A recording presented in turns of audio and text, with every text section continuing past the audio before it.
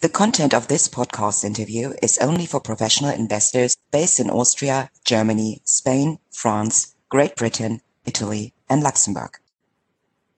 Hello and welcome everyone to our podcast series, The Spotlight.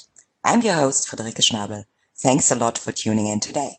In this episode, I'm joined by Simon Thorp, Chief Investment Officer UK and Portfolio Manager of the Aperture Investors Credit Opportunities Fund at Aperture Investors. Welcome, Simon. Thank you very much, Frederica. So, Simon, you manage a long-short credit strategy.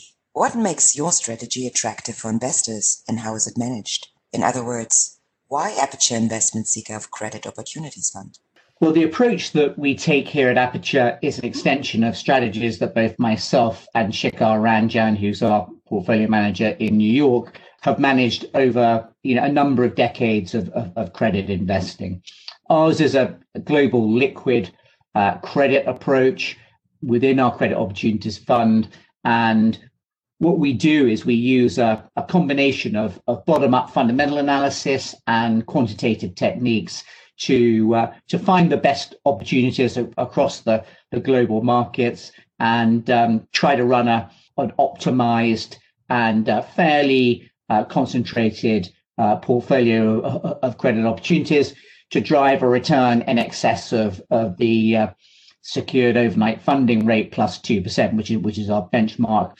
And we do that with an eye on keeping correlation with the overall market relatively low and drawdown risk low as well. I think if we can do that, then that's a fairly attractive track record that you can begin to produce for your investors. And we overlay the portfolio with hedges which are designed to try to take out that tail risk in case markets have a sudden sort of slump.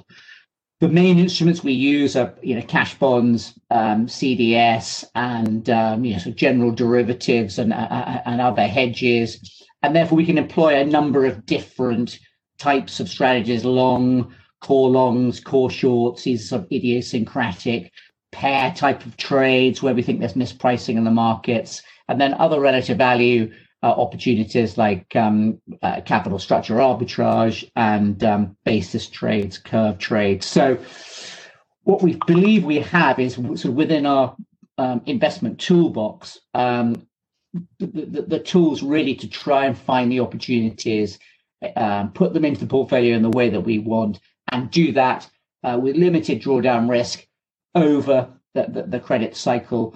And therefore, we would probably describe ourselves as being having an all-weather approach to investing in credit, because we can go long and short, and we are out there to try to make a total return in all market conditions. Where does credit stand now, and what are the main opportunities investors should look at? How are you planning to manage them in the fund? So credit is fairly expensive. I think from any historic perspective, we've had a big rally since the lows this time last year. So the starting off point is to be a bit careful about what you buy. There are some good opportunities for the long side, but we're gradually focusing more and more on what names are a bit overbought here, and where are there some interesting relative value and sort of special situation type opportunities. Within the relative value, I think that's all about mispricing really of markets. You've had this big rally, so where's the market got it wrong? Where are there names, similar names in sectors that seem to be mispriced? Where's the derivative market not correctly priced, against the cash bond market, etc.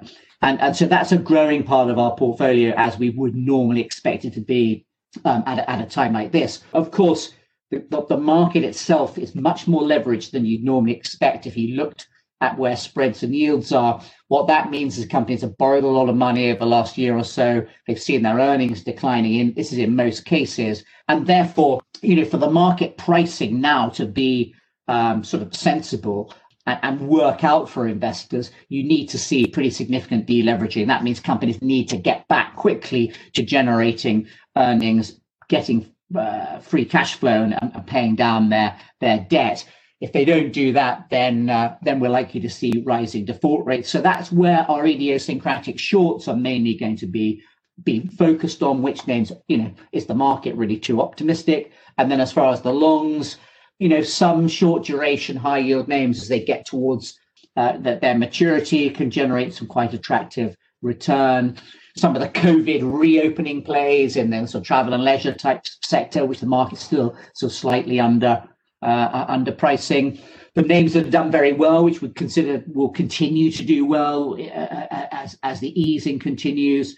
And then obviously any positive event risk that we can find sort of where there are IPOs, M&A, sort of liability management exercises. So plenty of sort of opportunities which are just focused around something that will be positive for a credit that just pertains to that particular name. The primary market remaining open and being a good source of new ideas for our longs.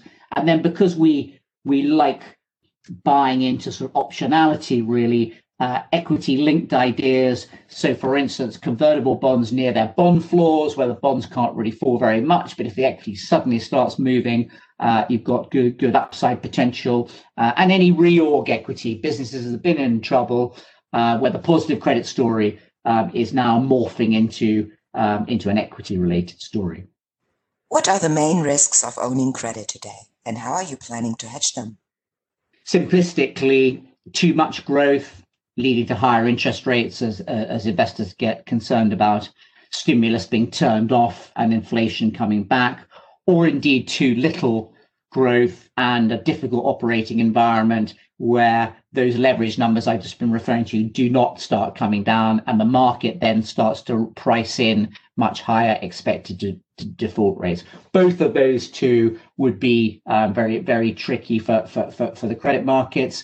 Something in between, a sort of Goldilocks economy, is probably what's being priced in and what needs to be there to keep the market in a sort of stable condition. How do we hedge those? Well, on the interest rate side of things, mainly through government bonds, government bond futures, and bond options to take advantage, if you like, of higher yields, where those hedges would make good money.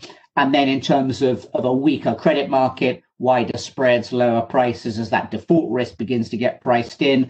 Obviously, individual shorts and hedges, as I've mentioned, but broader in terms of the portfolio, using both derivative-based and cash bond-based indices like CDX, iTrax, iBox, shorting ETFs that have the same effect of getting yourself short of a cohort of cash names, which will trade down if the market sells off.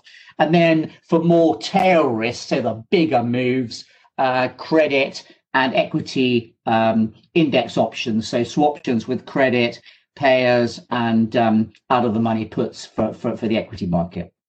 Thank you, Simon, for joining us today and sharing these valuable insights. You can listen to this and further episodes of our podcast on our website, generali-investments.com, and follow us on Spotify, Google Podcasts, and Apple Podcasts. Thank you, stay safe, and hear you soon.